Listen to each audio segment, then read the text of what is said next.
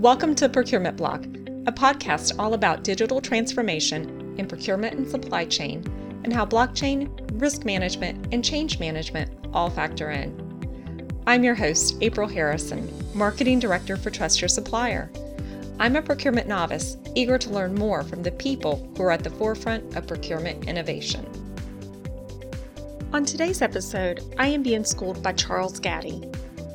Charles Gaddy is the co-founder and Chief Strategy Officer at Global Data Consortium, GDC. With 25 plus years of experience in information technology, product management, and sales support, Charles's focus at GDC is to expand the global coverage of the platform to meet the needs of customers as they expand into new international markets.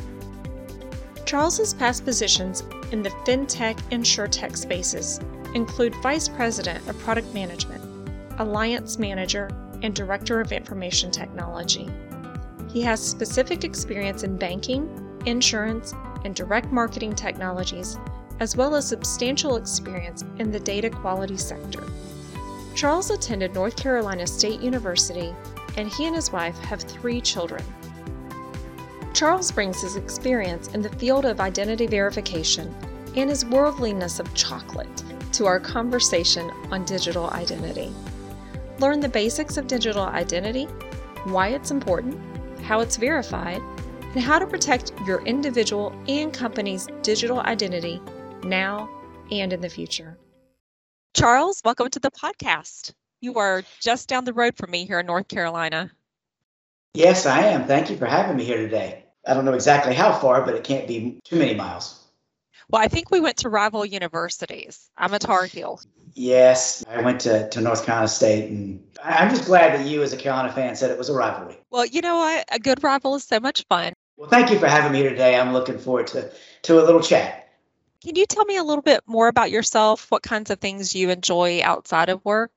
So it's funny. There's a definition of what I enjoyed outside of work before I had kids and after I have kids. So I have 3 kids ranging from 4, 9, and 13. So a lot of my hobbies outside of work right now consist of driving people to an AAU basketball game or a soccer game or a piano lesson or a ballet or the like. So when I'm not doing that, I do enjoy running, and I used to do a lot of marathon running, not as much right now. Now I run after little kids.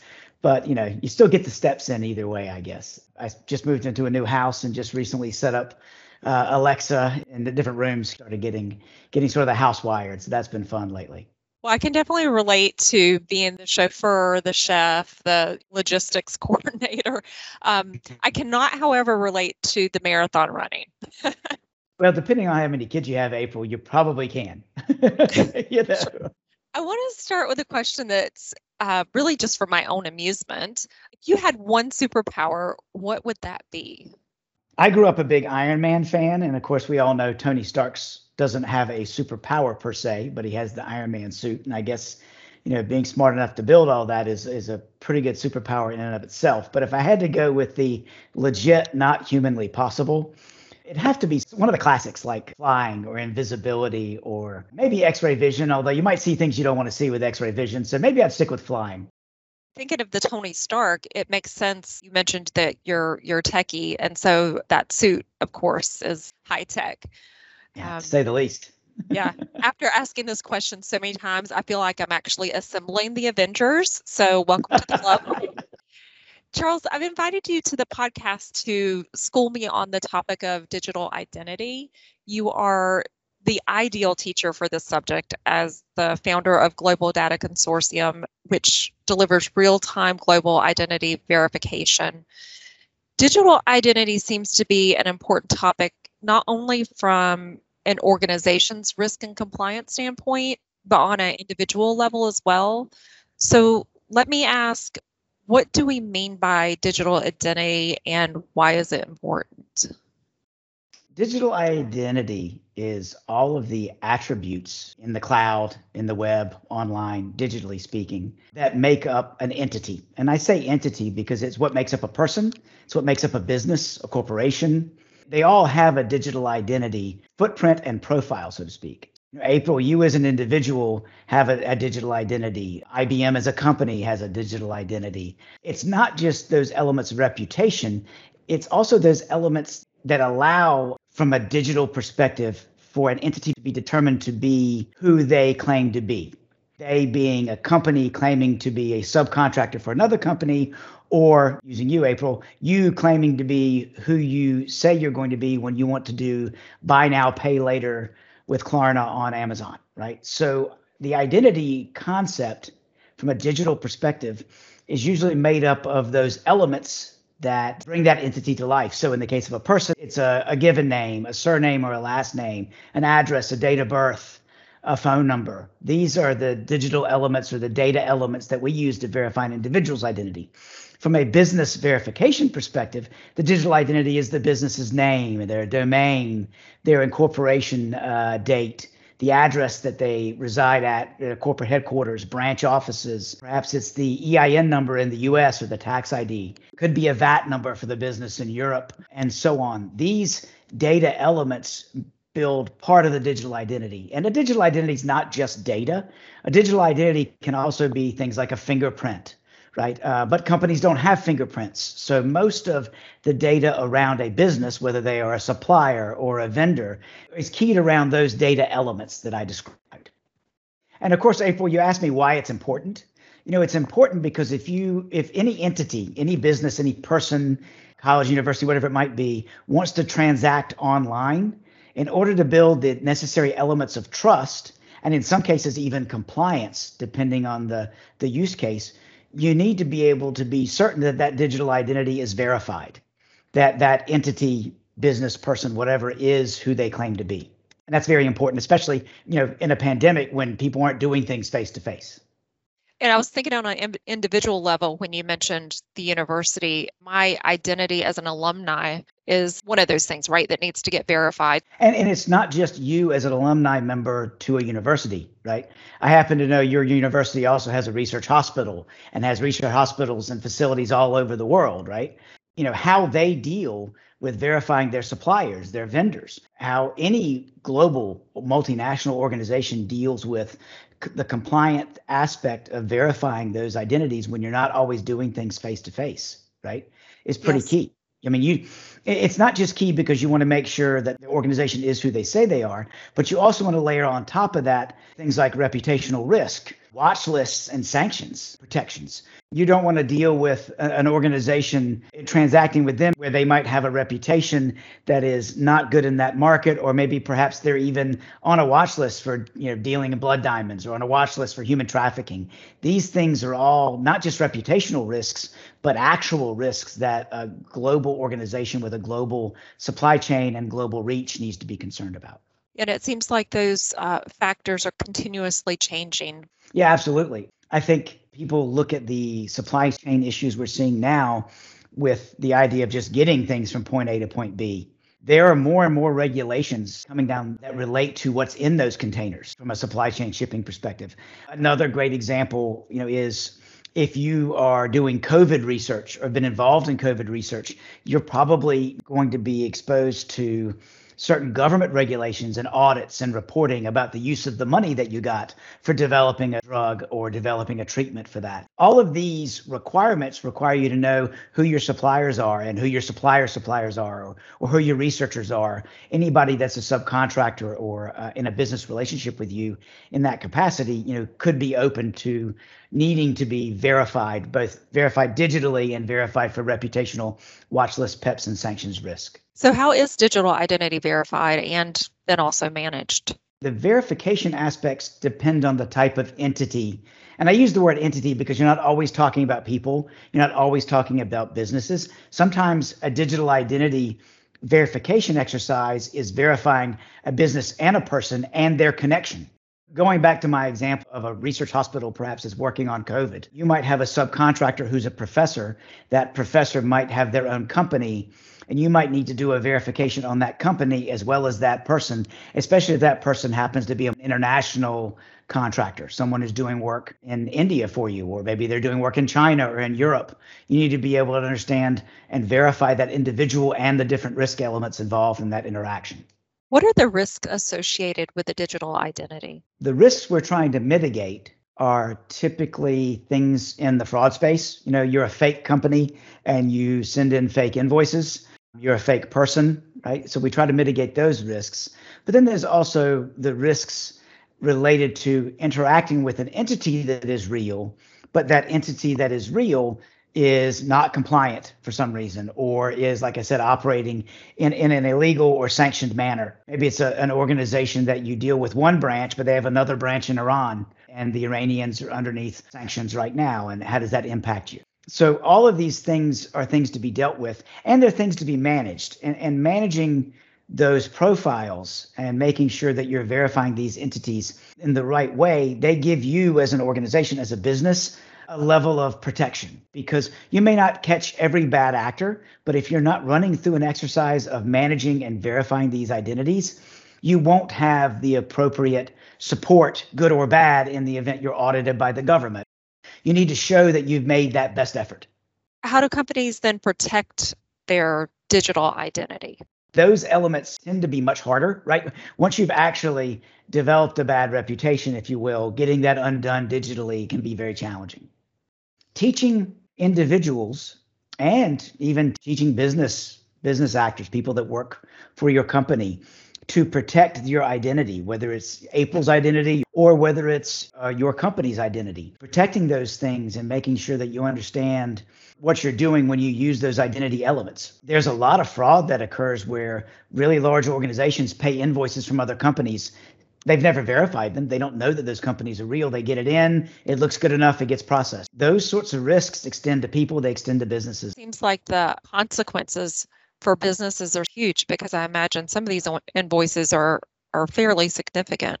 They can be, absolutely. And even though that fraud is a concern, and it's a concern as a business you can get your head around, I paid something that I shouldn't have paid and it cost me X and I can't get that money back.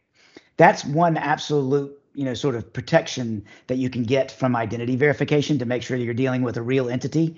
But the other side of that is, if you're in any sort of regulated space, and so many spaces are becoming more and more regulated, as I mentioned, use of government funds and audits, for example, not only can you be out money, but you can actually be fined. Wow. And those fines can be substantial. So not only have you lost money, but you might have to pay money. And then I'm assuming there's a reputation loss as well that you have to recover from. If you, as an organization, you see this in the financial services space in particular. If you, as an organization, launder money, that is not just something that is illegal, right? It's something you can get fined for, and fined substantially. I mean, there have been fines in excess of $1 billion that have come down for different financial organizations. And that's a regulated space. As more and more organizations, verticals, and areas become regulated, the more you run up against that risk. You've touched on this a little bit earlier. What changes have you observed around digital identity as a result of the recent pandemic? Well, everything went online. And, from the perspective of what our crystal ball had been telling us, right, we knew things were going to go online. The way that a digital solution like ours and others reduces the friction in interacting with your customers, it was only a matter of time. But from our perspective, it took 36 months of what we saw as potential evolution and compacted it to 8. So much more is done digitally now, done online with your identity or persona as a company or a person now, sort of as we get closer to the end of the pandemic than it was when the pandemic started. And like I said, it took 36 months of evolution that we saw coming and compacted it to 8 months. And I think it's irreversible as well. I think this is the kind of thing where once your customers or your suppliers or your vendors or you as a company get used to being able to do things without showing up at a branch, without showing up at an office, without taking a picture of a document or uploading articles of incorporation for a business, once you get used to that, it's hard to go back to doing things, let's say, the cumbersome way. It also means that it can be done faster. And if it can be done faster, then these things can be applied to more than a sample. The manual review process of onboarding a vendor or verifying an identity to open a buy now, pay later account, whatever it might be. If you can apply these sorts of technologies like you've seen over the pandemic and continue to apply them, you're going to be able to scale up and do more with less manual effort and with better response times, turnaround times, and less friction for your customers and your partners. With everything moving faster and everything being digital, how does technology help? Yes, organizations like ours are based on the idea that we're going to bring to our customers and our partners a scalable, low friction solution for verifying a digital identity, whether that is verifying a business or a person, right? So if that's our mandate and our mantra, we end up being the sugar in a lot of people's chocolate. Lots of solutions produce an end product that can be sweetened by what we do. And anytime you can reduce friction and scale of what we provide to our customers and partners, the end result, even if there's other layers involved, is better chocolate. I'm all for better chocolate.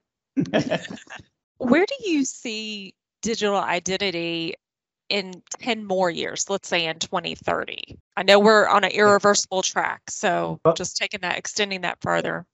It's a great question, because once you get to where you understand how to use solutions like ours in conjunction with other solutions to produce a process for digital identity verification, then what you're starting to look at is how do you take these solutions and continue to introduce more accurate results, which is better matching, whether it's better matching the data elements to different sources, or whether it's better matching on facial recognition, or whether it's better and more accessible business data to allow you to match variations on business names.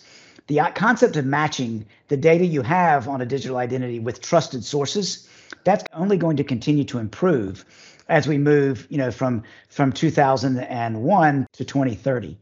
You're also going to see more interactive steps introduced into the digital process. And those become important because they help mitigate a risk that will become more and more prevalent as we move towards 2030, which is impersonation. Verifying a business is real is one thing. Verifying a business is active is an extra layer of protection. But then verifying whether or not the person that is representing that business is a real person and a real representative of that business prevents them impersonating that business and introducing fraud or other sort of regulatory or compliance concerns, right? So as we move towards 2030, the idea that we can verify a business, verify the person representing that business is a real person, and validating their connection, whether they're a signatory, whether they're an owner, whether they happen to be the managing director of said business, or maybe they're a sole proprietor, so the business is them. All of these things become more important as we move towards 2030 because they mitigate the risk of impersonation and they allow you to better comply with regulations that are related to how a natural person, as they say in the regulatory speak, can represent a business entity. Well, 2030 will be here before we know it, so lots of work to do. Yes, absolutely. Do you have any professional advice or life hacks you would be willing to share with me and our listeners? Something practical that we could try at either work or at home? I absolutely do. So, GDC stands for Global Data Consortium. We cover about 75 countries around the world right now for verifying businesses and verifying people. As a function of that, I do a lot of traveling. So the life hack I'd like to let you know about is actually with American Express. So if you have an American Express card, depending on the level of card that you have, you can sign up for what's called Global Entry. And Global Entry gives you also the TSA pre-screen, which makes it very easy for you to pass through the airport, right? You don't have to take your shoes off if you're going from North Carolina, where we are, April, to New York, right? It also means that when you're coming back into the United States, it's much easier to clear customs, much faster. You just give them a fingerprint and a picture and you walk through and you're done.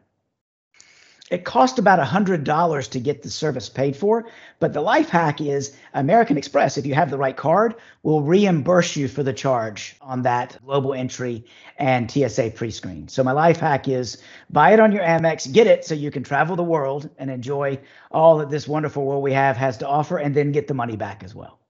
Oh, that's fantastic. You're a world traveler. What's your favorite country that you've visited? So, that's kind of tough because I rate it based on sights and food. So I love the south of France, Nice and Aix and that area for the food wine quotient. I love Brazil for the variety of meat and the quality of coffee. And then I would say the best steak I've ever had, if you eat meat and steak in particular, is actually in Argentina. So I can recommend Oh, those all very highly. there's no better rating scale than food, right? You spin it a little bit. If you're not into red meat, then I would say Spain because they do octopus there on a giant stone. Oh, it's fantastic. You'd love it. Where's the best chocolate? So there's been sort of a running gun battle for that for me. I thought the Dutch did really good chocolate for quite a while, but I've come back to the old staple, the Swiss chocolatiers. I was in Zurich for work a few weeks ago, and it's just hard to beat their chocolate. So I would go with the Swiss right now. Charles, what projects do you have on the horizon, and where can our audience find you to follow and connect? So the whole follow and connect thing, I'm on LinkedIn. I'm on Twitter. I don't tweet, but I'm on Twitter, and you can find me at Chaz Gaddy, and certainly like to get a follower there. But I'm on LinkedIn. Happy to take a connection there. Also, a DM there is great. As far as projects we have on the horizon, I hinted at it a bit with some of your digital 2030 question. We are very engaged in solving that problem of how do you connect a person to a business and how do you build a profile there that can build out, trust in business interactions, compliance and regulatory needs can be met. The person is who they say they are, and the person has the right, privilege, and regulatory obligation to represent that said business in whatever you're doing. So that's really a direction we're headed in. That can be summed up with acronyms like UBO, ultimate beneficial ownership. It can also be summed up in owners, directors, and officers verification. That really depends on whether you're doing a vendor supplier use case versus a regulated industry like financial services. So financial services would have a UBO requirement, whereas maybe I'm a multinational company and I want to verify my suppliers. That would probably have more of an owners, directors, and officers verification to it, or a simple business verification to it. So all of those things are what we're working on, bridging that divide between the natural person and the business they represent. Charles, thank you so much for schooling me on digital identity and taking the time out of your busy schedule to join me. I've learned so much. And since we are so close geographically, I look forward to meeting you in person someday. Absolutely. Maybe we can meet up for chocolate and a coffee. I'll wear my Tar Heel attire and you can wear your Wolfpack attire. Oh, I see. Okay. Well, thank you, April, for the time. I really enjoyed the conversation as well. It's been a pleasure. Take care. That's it for this episode of Procurement Block. I'd like to thank my guest, Charles Gaddy, for joining me on the show today. Procurement Block is produced by Trust Your Supplier. You can reach us at procurementblock.com. Show notes are available on our website, and you can leave your questions and comments via the listener comment form. Thank you for learning with me today. I'll leave you with wise words from Benjamin Franklin. An investment in knowledge pays the best interest.